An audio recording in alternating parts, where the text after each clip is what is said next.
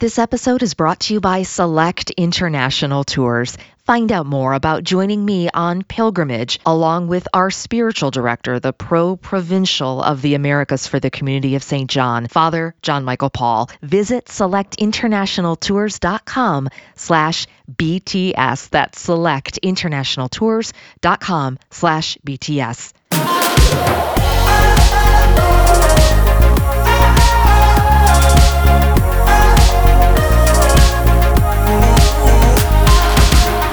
Gabriel Media presents The Brooke Taylor Show. Encounter, adventure, evangelize. And now your host, Brooke Taylor. Hello and welcome to the show. This is a special episode in honor of Veterans Day, Remembrance Day, a day to remember all who served in gratitude for their bravery and for the blessings of peace and liberty, and to pray for our veterans, so many living with post-traumatic stress. And I'd like to thank my husband, Jim, a veteran of the 82nd Airborne, my favorite paratrooper, and all of our veterans who served. And so in honor of this solemn day, what a gift to welcome a hero, not only a man of valor when it comes to his service for the United States, but a hero of the faith as well, a scholar, a warrior, a teacher, a servant. Lieutenant Commander Ali Ghaffari is a Navy F-18 Hornet fighter pilot, combat veteran, as well as a recently retired faculty member of the United States Naval Academy, where he taught leadership to midshipmen. But wait, there's more. He is also a former atheist and current headmaster of the very Catholic K-8 school. How did that happen? This is one of my favorite interviews of the year. So we will talk about Divine Mercy Academy, the school he founded along with his wife in the Severna Park, Maryland area, his own conversion story, and we will talk about education and why the souls of our kids are at stake. Let's get to it. Welcome to the show, Commander. Thank you, Brooke. So good to be here. Again, yes. I know we had a chance to connect recently, and I can't wait to get into a little bit more of the story, which is so exciting, kind of a part two. But I forgot to mention, you and Mrs. Ghaffari are also parents to 3 beautiful daughters, 2 foster children, and I think that's just as challenging as flying the F-18 Hornets. Yeah, I never, ever imagined that we would be foster parents. That was never anything that crossed my mind when we got married. It wasn't a plan of ours. But God he's got plans. And so we always wanted a large family, and God stopped us at 3. We couldn't have any more. And so we really wanted a number of children.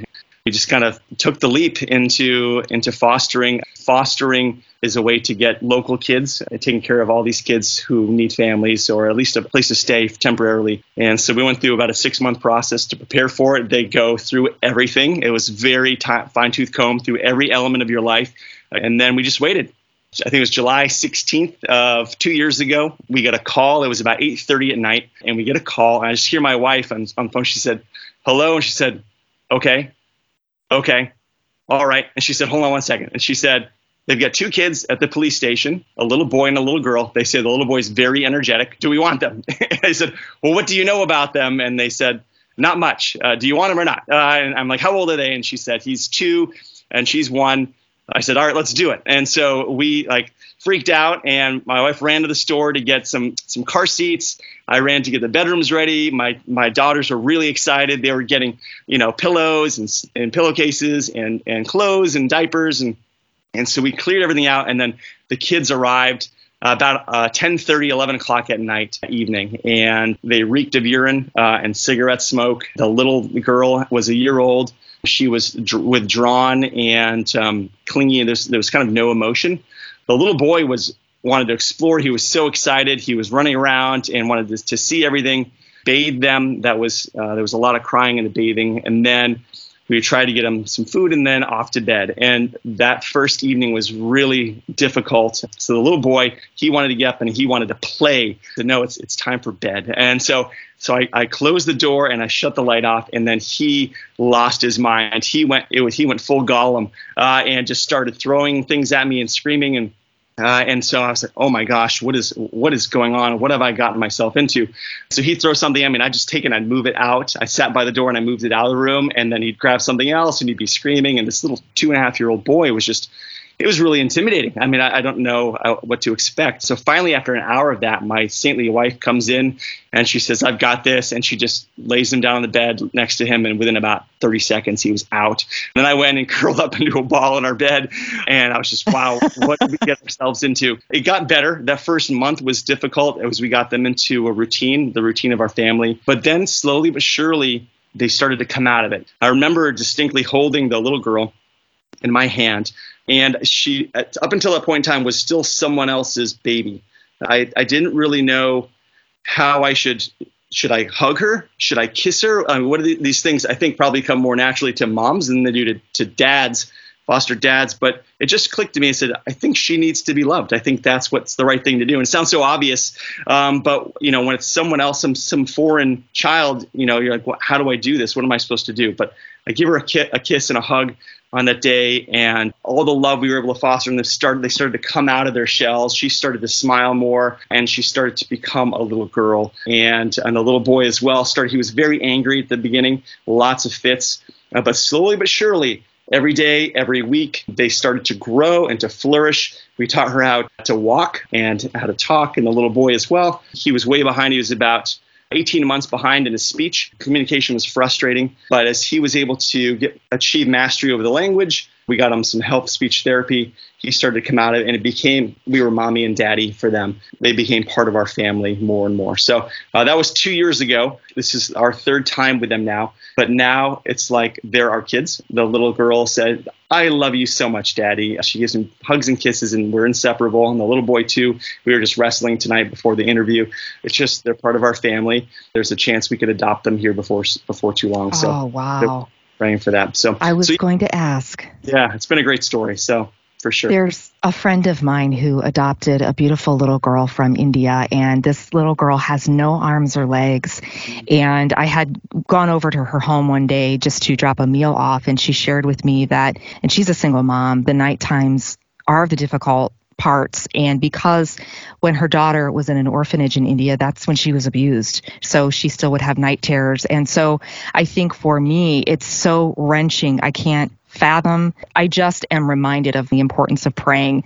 And for the parents, the foster parents like you, who day in, day out, it's tough work. It's where the fortitude comes in, the virtue and the beauty in that, to see them grow and transform. I think that fostering is misunderstood very often. We know that it's difficult, but I think what you're sharing is that if you were to do it over again, it sounds like you would. For sure. And the thing that occurred to me as we were experiencing this was that every child deserves a good family, a good home to grow up in, and they don't all get it. And then if they're growing up and their parents are tied in with drugs, they're just not available to be good parents for them for whatever reason. Those kids, they hardly have a chance at life. And, what does that look like for them? And due to no fault of their own, if we can change the lives of just a couple of kids, I think it matters to them, right? And so I would just say it's changed our lives. Interestingly, when the kids first came into our home, my daughters, they all had to go into the same bedroom. So they started to share the same bedroom in order to allow each of the kids to have their own room. The first week, one of my daughters said, Dad, when are they going back? I want my bedroom back. And so he said, well, honey, I don't know. And then they started to slowly change themselves, and they started to help out with the kids and became more a part of the family. And then the kids left. They went back with their mom. And then they were beside themselves. And they said, we miss them. When are they coming back? And said, I don't know if they'll ever come back. And then when we heard that they would be coming back this last time, they were so excited, had no complaints whatsoever. They're just there taking care of the kids, and they've been a huge help. And so the kids have changed. Their hearts have changed. And I feel like every time they've come back in, I've become a better parent as a result, more patient, more loving. Yes, we've given to them, but we've grown so much in love as a result of them coming into our family that it's changed our lives, and we would absolutely do it again in a heartbeat. That's beautiful. And I keep thinking about your story too. And it was, if you haven't heard yet, it was such a pleasure, by the way, to have you on national radio, filling in for my friend Timmery, her show Trending on Relevant Radio. But there we heard your life story, essentially. You had a rough beginning. Your mom mom is an incredible woman who had you when she was 16 and did amazing feats to try to maintain stability. But so maybe just for those that didn't hear that, a little bit of a brief snapshot of that period of your life. Sure. Yes. My mom was 15 when she got pregnant with me with her boyfriend, who was 18. He's an immigrant from Iran. Tough choice. So I heard her mom said, well, you should think about an abortion. My mom said, no, I'm going to keep him. My biological father, moved in. They decided to get married and to make a go of it. They did their best for the first 3 years or so, but they were young. There was a lot of stress. There was myself and my little brother. And then my mom decided it just wasn't working. So she left my father and moved up to Vermont, where we moved from place to place. In fact, every year we were in a different location, a different place. We didn't grow any roots. And my mom, being young and a single mom, got into drugs and alcohol. She did the best she could, but at the same time, she just was really young. And that situation lasted for a few years until she hit rock bottom. And then my aunt and uncle took us in for a year. They essentially fostered my brother and I. So that's been in the back of my mind, where I think about where would my brother and I be if my aunt and uncle didn't take us into their home for that year? And was it inconvenient for them? Yeah, I'm sure it was. Was it hard for them? Yeah. But they did it out of pure love for us and to help my mom. And so my mom was able to get on her feet and then come out of rehab, new woman. There she got a good job and she met a good man, my stepdad, who became my stepdad. They got married. And we went back to it with my mom. Life turned around at that point in time. So it was a good story. And then, my mom was, a stay-at-home mom for a lot of those times, kind of figuring out what she wanted to do with her life. She was so young when she was a mom. The great news at the end of the story is she achieved her dream of becoming a nurse just about 2 years ago. She finished nursing school and she's now a travel nurse. Very proud of her. I was just thinking, as proud as she is of you and how proud you are of her. I mean, it really is extraordinary. From the very beginning of her fiat, yes, that she would choose life and then continue to choose life, even when it was really difficult. And part of your story, which will thread through this entire interview, is education, the emphasis on learning and curiosity. That's a big part of your story because you just happened to be brilliant. And so you went to an elite prep school in Massachusetts on a scholarship because, as you mentioned, you weren't in a position of means and wealth at that point, but you worked your way there and you had that intellect. And now today you are the headmaster of Divine Mercy Academy. And in the previous interview, which we spoke, we never really got into exactly how that happened. I mean, you had a very high profile, full life. You were at the Naval Academy, you're teaching leadership, you've flown all over the world on missions. What made you want to open a Catholic school? That doesn't seem super high profile like the life you were living. So how did that call come in? Yeah. So I'm a convert to the faith, which we haven't talked about yet in this interview. And so the faith for me is that pearl of great price. I lived a worldly life before I came into the church, and I was so unhappy. All I wanted to do was be happy, and I was trying to find it in all those ways that society says, this is where happiness is. This is where happiness is. And I was looking there, and I was never finding it. You think you have the keys because you had wealthy friends, you had the best teachers and professors, and you would think that the world was open to you, and yet you were miserable. For sure. And it was only the last resort for me. God was my last resort. It was only coming to, I've tried everything else. I've exhausted it all. God, I'm going to give God a try. Through the impact of two incredible mentors of mine who brought me to faith, I discovered that the faith was so beautiful, and that's the source of our happiness and our joy. And I wanted that for my children. And I know it's harder for people who are born into the faith than it is for converts to kind of realize what they have. And so I'm very aware of my daughters. I didn't want them to take the faith for granted. And I wanted them to be saints above all things, because I know that's the best thing for them. And so as we moved around in the military, we're at different schools, every couple of years, came to Annapolis area, and we put our kids in the local Catholic school. I just wasn't happy with it. I just felt like the emphasis was not on sanctity and becoming saints. And so around that time, sorry, my little guy just ran me. There he is. He's making a cameo. Yeah. So around that time, we'd heard about classical education. One of the things that I didn't really hit on was that the classics made a major impact on my life and my conversion. So as Plato and Aristotle and reading the other early philosophers, had made a major impact on me and my conversion into the faith. And hearing about this classical education, how kids could have it, I felt, gosh, I wish I'd had this when I was a kid. And I want it for my daughters so that they understand the beauty. And it's not, school is not just something that they do. They just kind of check the boxes and then they're off. And so I heard about this and said, gosh, I want that for my kids. But there was nothing around here that would offer them that on a full-time basis. And so after some discernment came to the idea, I need to start one, gathered some families in the area who were interested in joining. And then we just started the long road to getting a school off the ground out of nothing. I mean, it took us a year, but we opened up with 4 teachers and 19 kids. And we're now in our 3rd year, and we have 16 teachers and 88 kids. So here we are. It's so important we are awakened to some of the agendas that maybe we didn't realize before. And that's just across the board. And I had a great conversation with my friend, Brother John Michael Paul, the other day. And we were talking about this exact thing and the prayer for our children to be awakened in thought, that they're not just a brain, but the whole person. He said, we're not just a battery in a machine where we're supposed to get filled with the information, go out and then slave away the rest of our life and do the job. And we need to be fully alive. It was really interesting because we were watching a BBC miniseries. It's called The Century of the Self. And in one of the episodes, it's called Happiness Machines. It outlines the work of Edward Bernays. I don't know if you know him, but he was the nephew of Sigmund Freud. And Edward Bernays, he moves to the United States and implements his uncle's techniques.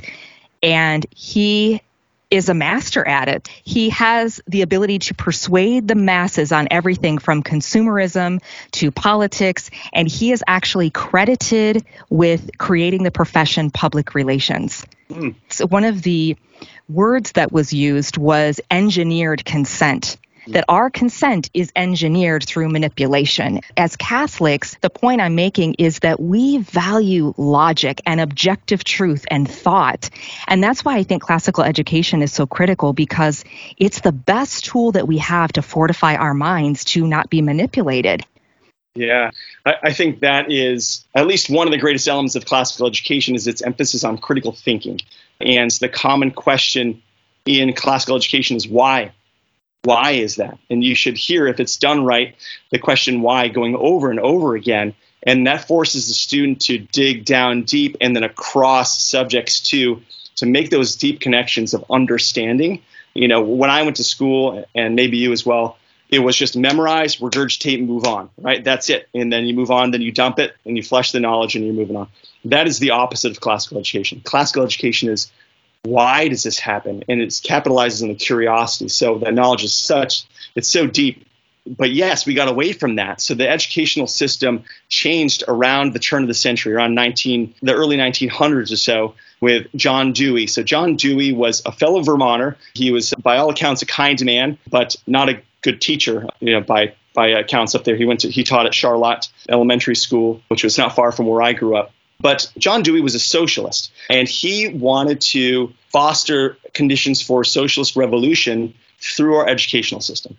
And so the way he did this was a philosophy called pragmatism, or American pragmatism. He's the father of that. So the idea was the American experiment has failed, right? Democracy is a failure. What we need to do is we need to replace this individualistic society, which is inherently unfair, with one that's fair for everybody across the board. It doesn't matter who you are. Everyone is treated exactly the same. How are we going to do that? We're going to create a society, according to Dewey, where everyone gets they're prepared for being members of this one massive community, essentially communism, right? Where we're all coming together, we're workers, and we're going to work together. In order to get that, though, we need to separate them from their families. We need to reduce their understanding of history. We need to reduce the idea of virtue and morality. We need to get rid of all of this stuff because that stuff's all getting in the way of us creating these people who don't think for themselves, because we don't want that. That leads to individualism, right? We want everyone to just rely on the government because the government knows best. And so we're going to have them rely on the government, and then we're going to create our utopia based off of that. And so the idea was, hey, pragmatically, the education is focused on just what's utilitarian. Like, what do you need to get a good job, to maybe just to get to college, to get a job, and then become a worker for society. And so that was the focus away from the classical methodology, which was what is the big questions. Why are we here? What are we supposed to do? What does a good life look like? And so it transitioned from gazing on God and the heights to gazing on how can I make money? And so that transformation, and then the idea that you can try to create a utopia out of that, is completely against who we are as human beings, right? It doesn't take into consideration God, because Dewey was an atheist, or a very liberal Christian if you want to give him the benefit of the doubt. So it puts the government and the state as the God, and then it completely ignores original sin, the idea that we can't achieve perfection as human beings, no matter how hard we try. And so those things Dewey was pushing as kind of the leading philosopher, psychologist in America at the University of Chicago and at Columbia Teachers College in New York. And so in New York, interestingly, around the 1920s, another group showed up there in New York at Columbia Teachers College. These guys were a group of, say, philosophers, intellectuals. They were socialists out of Germany who were inspired by the socialist experiment that had just fostered in Russia with this Bolshevik revolution. They didn't particularly care for the Russian model, but they still wanted the same ends, which was a socialist government, communism. So they were in Germany trying to propagate this through white papers, and just, they weren't having a lot of success. They were Jewish, and when Hitler came to power, so they left, they came over to New York, where they met up with Dewey's followers. They didn't always see eye to eye, but their ends were the same, and that was to create a Marxist society here in America through the educational system. So they came into Columbia Teachers College, which was the premier teachers college in the country. At one point in time, over a third of all education leaders went through that school. These are the brightest minds all coming to Columbia Teachers College. And so this Marxism is being dripped into the IV of American education and now being spread throughout the country, and then taking over our universities and our secondary and primary schools. And it's just been dripping in there for decades. And now we're seeing its fruit today. You said one of the ideologies was critical theory. Yes. So this is not new. No. So the Frankfurt School is often also called critical theory. They're essentially synonymous. So the critical theory idea that they had was, if we look, and it goes back to Marxism. So the idea of Marxism is we look at through a filter, and that filter is the world is filled with haves and have-nots. And that's it. That's how we look at things. And so if we look at the have-nots, we say, hey, we need to fix this. So we're going to have the have-nots raise up in a revolution to overthrow the haves, whatever happens to be, if it's race or class or whatever it is, overthrow the haves, demolish the society, the superstructure of capitalist society, because Marxism is the avowed enemy of capitalism, and then replace it with a socialist and then eventually a communist society, government and society. And so that was the goal of critical theory. So here, fast forward to today, we see critical race theory. So what is the purpose of critical race theory? It is to deliberately pit races against one another within America to create division, to create conflict, to then sweep aside the democratic structures within America and replace it with a socialist communist government. So that's exactly what they're trying to do with that. But most people have no idea that that's what's going on. They're just kind of caught up in this. And that's why your message is so important, and educating. And also concurrently what we're seeing is, and this was just actually announced a few weeks ago, Mark Zuckerberg announcing this new rollout of Facebook, this augmented reality called Metaverse, which has been around for a while, but wanting to usher in kind of an era of virtual reality on a grand scale. And so you see people who are using avatars, and I know that's been around for a while too, but you're creating your own world. You see this in the news. We can't even agree on what is knowable. That used to be where we would be able to meet in those kind of objective foundational elements of gender and what is good for a child, the family. And now we can't even agree on what's knowable. So that's important because we have to have custody of our minds, which goes back to classical education. When there's so much confusion, the relativistic time that we're living in. So that's why that classical education in the Catholic tradition, I think, is absolutely crucial to value logic, objective truth. That is the antithesis, I think, of CRT and of what is happening for parents who have children in school. They're uncomfortable. Is it time to pull our kids? Is it time to start our own schools like you did? Yeah, absolutely. And I think I'd just go back a little bit and I'd say that one of the hallmarks of Marxism is that there is no objective truth and it does not exist. And then the hallmarks of classical education is that truth exists, right? And God is truth. And so I would say classical education is the antidote to what's going on right now. And yes, it's past time to bring our kids out of the school, out of our public schools, and I would say even potentially out of some of our Catholic schools who are falling into this trap of CRT, teaching CRT to our kids because it's happening. And so I think that you have to be prudent about what are my kids learning in this school? What is being fostered right now? What is being put out? And then if you're not getting truth, beauty, and goodness in that school, pull them out and then find the closest classical school, Catholic school, or a homeschool co-op. They're all over the country and they're growing. There's kind of a leading edge of classical education. It's just exploding across the country right now. And if there's nothing there, call me or email me and I'll help you get one started. So feel that strongly about it. My kids will never go into a non-classical school again. That is the way it's going to be for them because it's so different. It's so beautiful. The kids are happy. They love being at school. They're learning amazing things. The stories that they're reading, like Robin Hood, they're reading the Iliad, the Odyssey. These are objective worlds where truth exists, and they're inspiring, they're exciting. And so the kids are just drawn into the material and they love school. They absolutely love going to school. And so I would never, ever go back to anything other than a classical school. There are some common objections from parents. One is both mom and dad work, or I'm a single parent. I don't know how to do it. I don't know where I would start. I don't have the background. Any response to that? Because I think there's a lot of fear attached to making a change. And you are someone who has faced fear in pretty much every domain of life. So that as Catholics too, we have to remember to embrace courage. That's a big part of it. And that looks different. It might not be a bloody martyrdom. It might be choosing to change our life in a way that will foster that. Yeah, so we see that all the time with parents who are just unsure. It's changed. It's a little bit further drive. I don't know about this. I would say your children's salvation is at stake. So whatever small obstacles that may seem large right now to you, they're going to seem insignificant if you don't go in that direction and they lose their faith down the road. They become a proponent of CRT and socialism. You say, gosh, why didn't I do that? Whereas if you do make that choice and you put them in the school and you realize the difference that they've made and they become saints and they become the children of God they were meant to be, you say, that was totally worth it. That was absolutely worth doing. So really the question is, where do you want your kids to be at the end of their lives? Do you want them to be in heaven or not? And I don't want to oversimplify it to say that they can't go to heaven if they go to public school, or they'll never go to heaven if they go to just a normal Catholic school that's a lot like our public schools. I'm just saying, if you want them to have the best opportunity to have that foundation of truth, beauty, goodness, virtue, morality,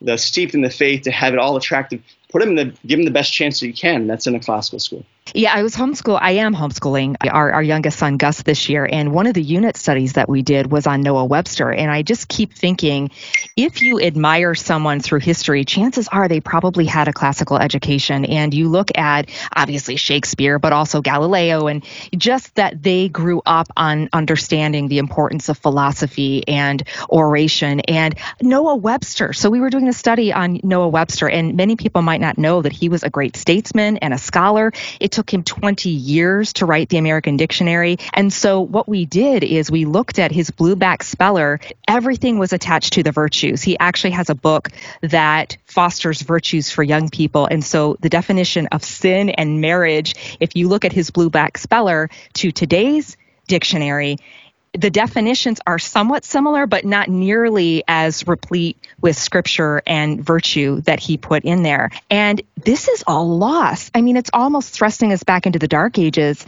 that we've lost that. Another quick thing to mention, my son who's a senior, he's in a school where the teacher took it upon himself. By the way, this teacher loves the founding fathers. You know, he's a really strong Catholic man. And he said, I want to start something called the Gentleman's Club.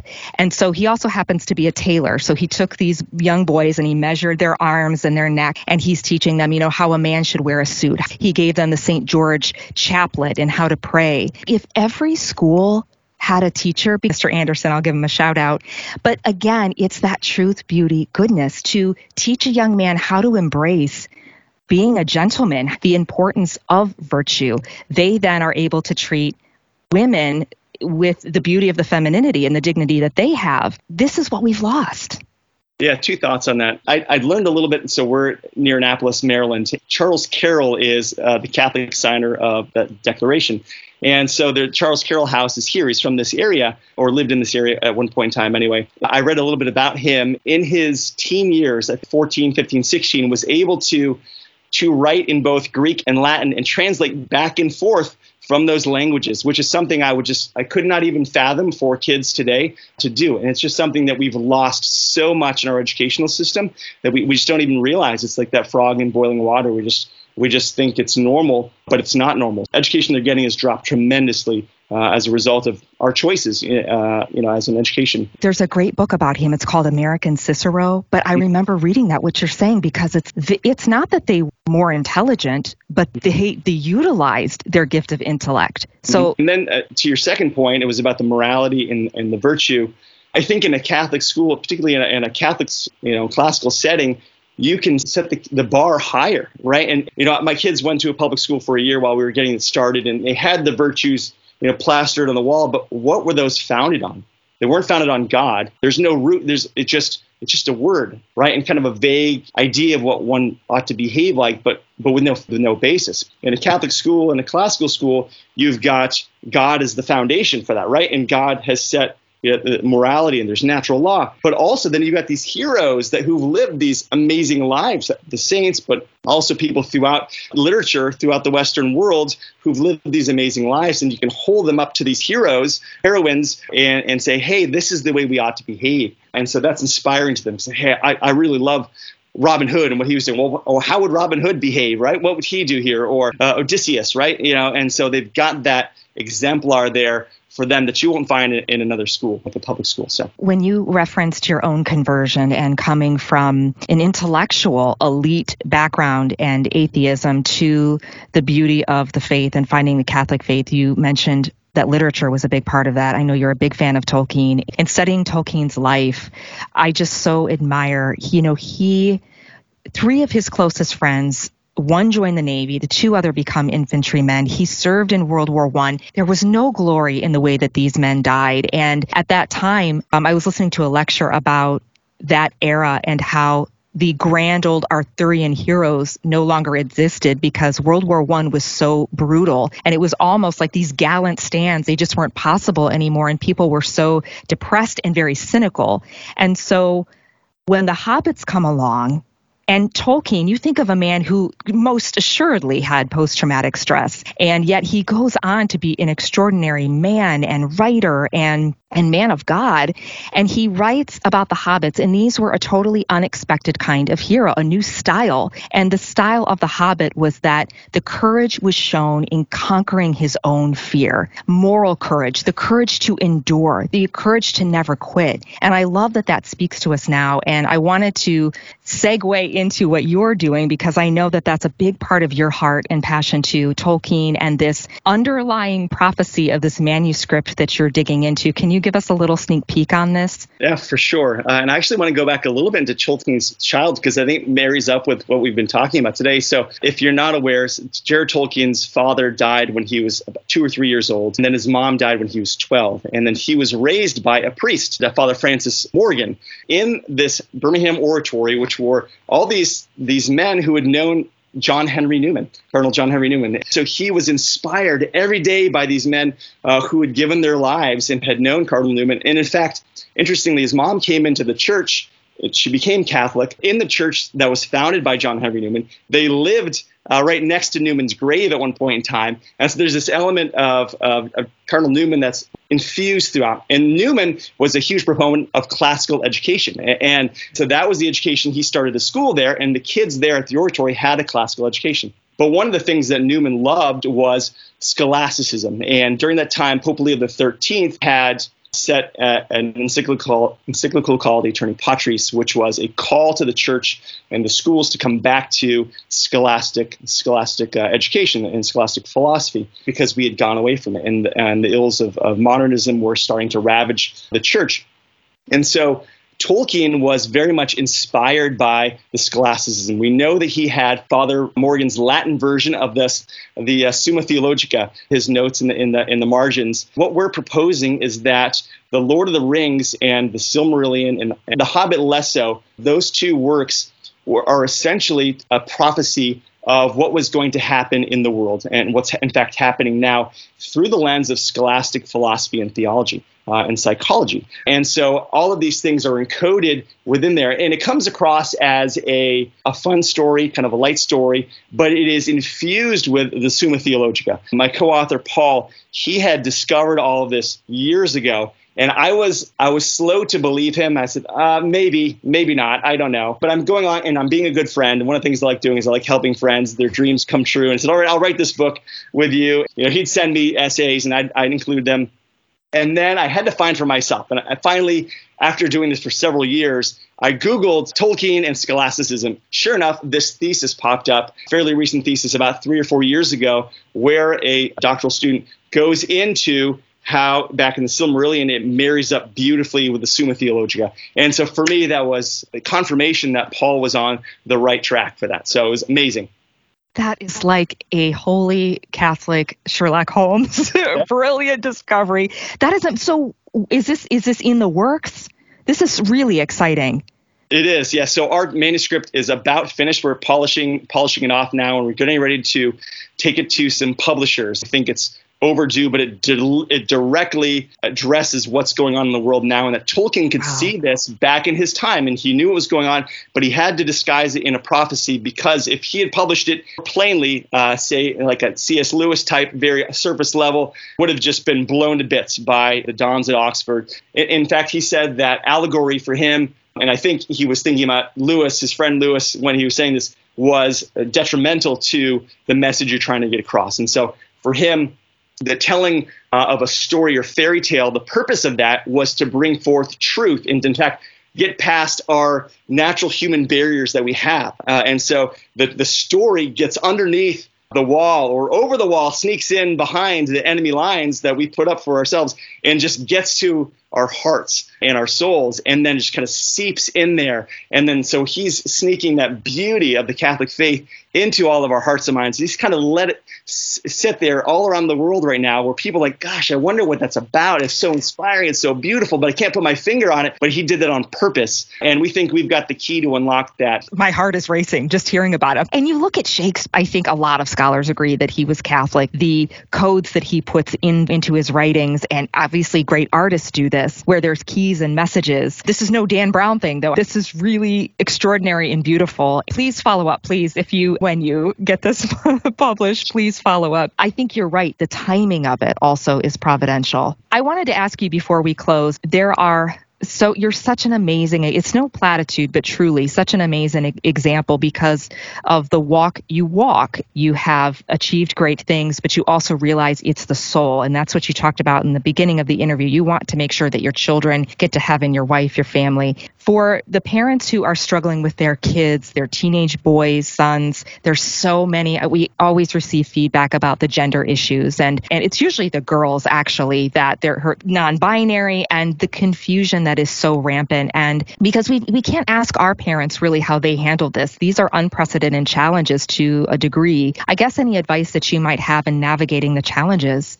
Yeah, that's a hard one. As you get older as a kid, and you've probably seen this with your own kids, your voice starts to diminish more and more in their lives. And they look to other people to speak into their lives. I mean, you'll always have a voice, but other people's voices become more and more important. And that was one of the reasons I wanted to start the schools. I wanted to have my kids surrounded by amazing people. We're getting that. But going back to our families or our kids is put them in the presence of mentors that you trust, who can lead them in the right path, where you feel comfortable with them. They're solid in their faith. That they're virtuous men or women, whatever happens to be, where they can inspire your children. And for me, Paul was that person, my co-author for a book, and he was the main protagonist for getting me into the faith. And for us... Wait, okay, hold the phones. Is this the same Paul? It is the same Paul, the very same. Yep, for sure.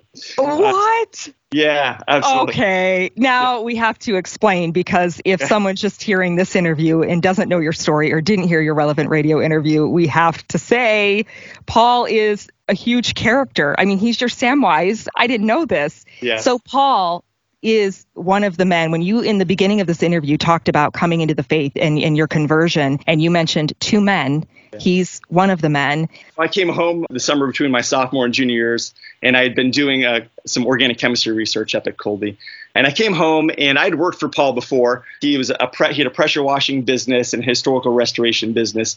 But what I knew about Paul was that Paul had barely graduated high school, definitely had no college degrees, but he was a self-made man. He was a hardworking man. So while I respected his work ethic, I had no respect whatsoever for his intellect. And so, because you're in a different circle at this point. Completely. I thought I was the bee's knees, and I was on track to be a world famous surgeon. So I go home for the summer, and there's a party. I think it was Paul's son's birthday. I'm back in Vermont. We have this little duplex on the side of a mountain in Vermont. We're overlooking this beautiful valley, Green Valley. And my stepdad, Dan, is out there. He's a man of few words, unless you get a beer in his hand and a friend. And that friend happened to be Paul that day. And so just go out there just to be the fly on the wall and to listen to what's going on, to what's on the mind of my dad.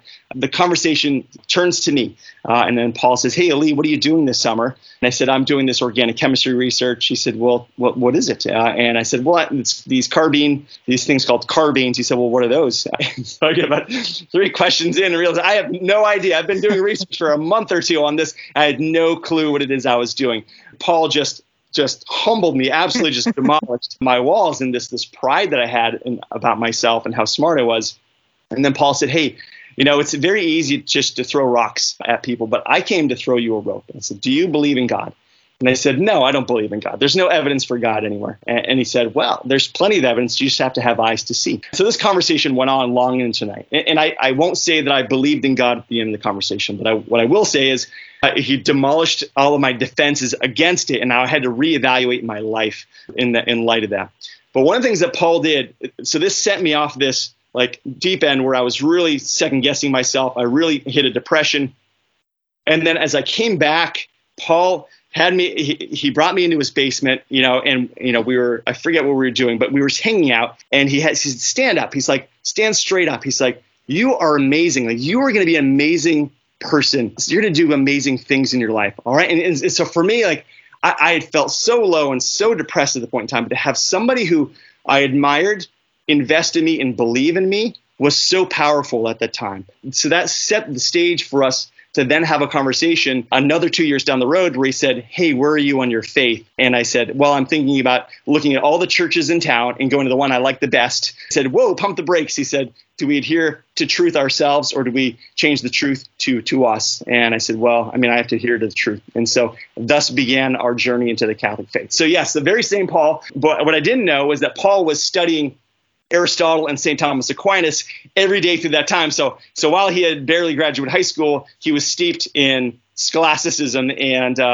philosophy. So I didn't stand a chance. I just didn't know that going into it. You did not give in without a fight. You were throwing back any sort of criticism or doubt that you could, and he was just deflecting it with his ninja moves of truth, beauty, and goodness. And he really did. And I know you said this went on for several months via email. Yeah. So from that one email, we went back and forth. And every time he would answer all the things I had against the Catholic Church, because I was determined I was not going to become Catholic. If I was going to do anything Christian, I was going to be a Methodist like the rest of my family. But so I was going to undermine Paul. I was going to pull the rug out from under him by learning his faith better than him. And so we just went at it over and over again for 6 months at least. And then when I was out of things, I went to all my friends and family and said, "Hey, give me what you got against those Catholics." And so I threw all those things at Paul, and he just answered the questions with just philosophy and theology and history and reason. He just calmly deflected all these things. And from the outside, it infuriated me. But at the same time, I was growing in respect for the Catholic faith, that it was thoughtful, it was reasonable. And so when it was all done, I was exhausted. And I said, "Please teach me." We started with Plato, Socrates, Aristotle, and then worked our way through the Church Fathers and up through Augustine, St. Thomas Aquinas, Hilaire Belloc, G.K. Chesterton, and on. So Newman, Tolkien. So you mentioned the Methodist faith. Before you go, I just have to touch on this because I think it's another beautiful grace of your story. Your biological dad wasn't Methodist. He, you said, was from Iran, an immigrant. Where is he today in terms of his faith? So when my parents got divorced, he married a woman who was Catholic, but because he was divorced, they went to an Anglican church for a while. But he was a hard worker, and he just works all the time. And so he'd work on Sunday, so he would never go to church and whatnot. But I invited him. Part of my conversion of heart was through a retreat called the ACTS retreat, which stands for Adoration, Community, Theology, and Service. And it's huge in Texas, and it's kind of a Curcio type of retreat. And so I invited my father out onto that retreat with me. There at the retreat, I had the opportunity to wash my father's feet and wash his feet and just kiss his feet and say, "Thank you, I love you." He wept.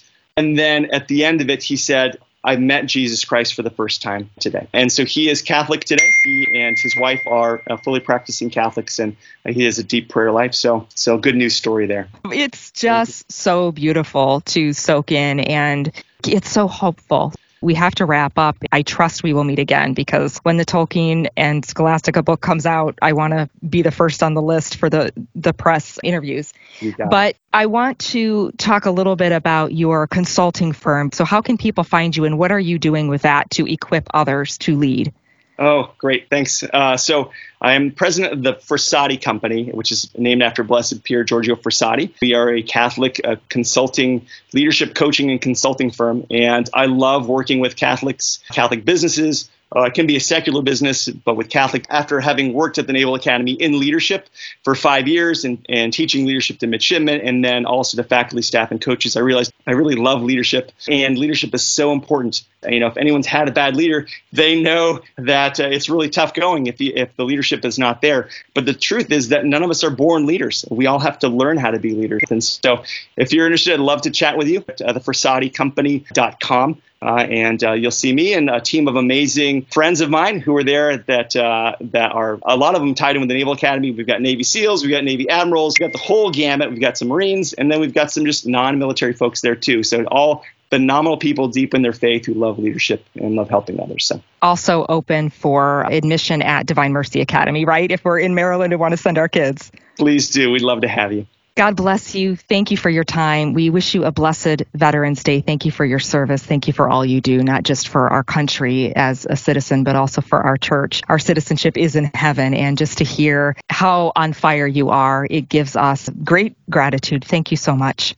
Thank you, Brooke. I had fun. Special thanks to my producer, Mark Cumming, for his dynamic skills and quick work. Sincere thanks to Ali for a show I will not forget. We pre-recorded this interview, and the things that we talked about, the things that he shared, has prompted tremendous, deep conversations in our home about education, purpose, and even lessons in understanding why we're in such a mess in our public schools, quite frankly. So very grateful to Ali, and also very hopeful. I hope that you felt that through the conversation today, and the crucial call for us to have custody of our minds really resonates, and of course our souls. That was very much enmeshed in the conversation and the purpose of Ali's drive, as we heard there, to promote a classical education in the Catholic tradition. Would love your input. The Brooke Taylor Show at gmail.com is where you can reach out. Also via the social channels too, Instagram, Facebook. The episode will be up on YouTube in its fully unedited version. You can find that at The Brooke Taylor Show there on YouTube. Until next time, friends, God bless you.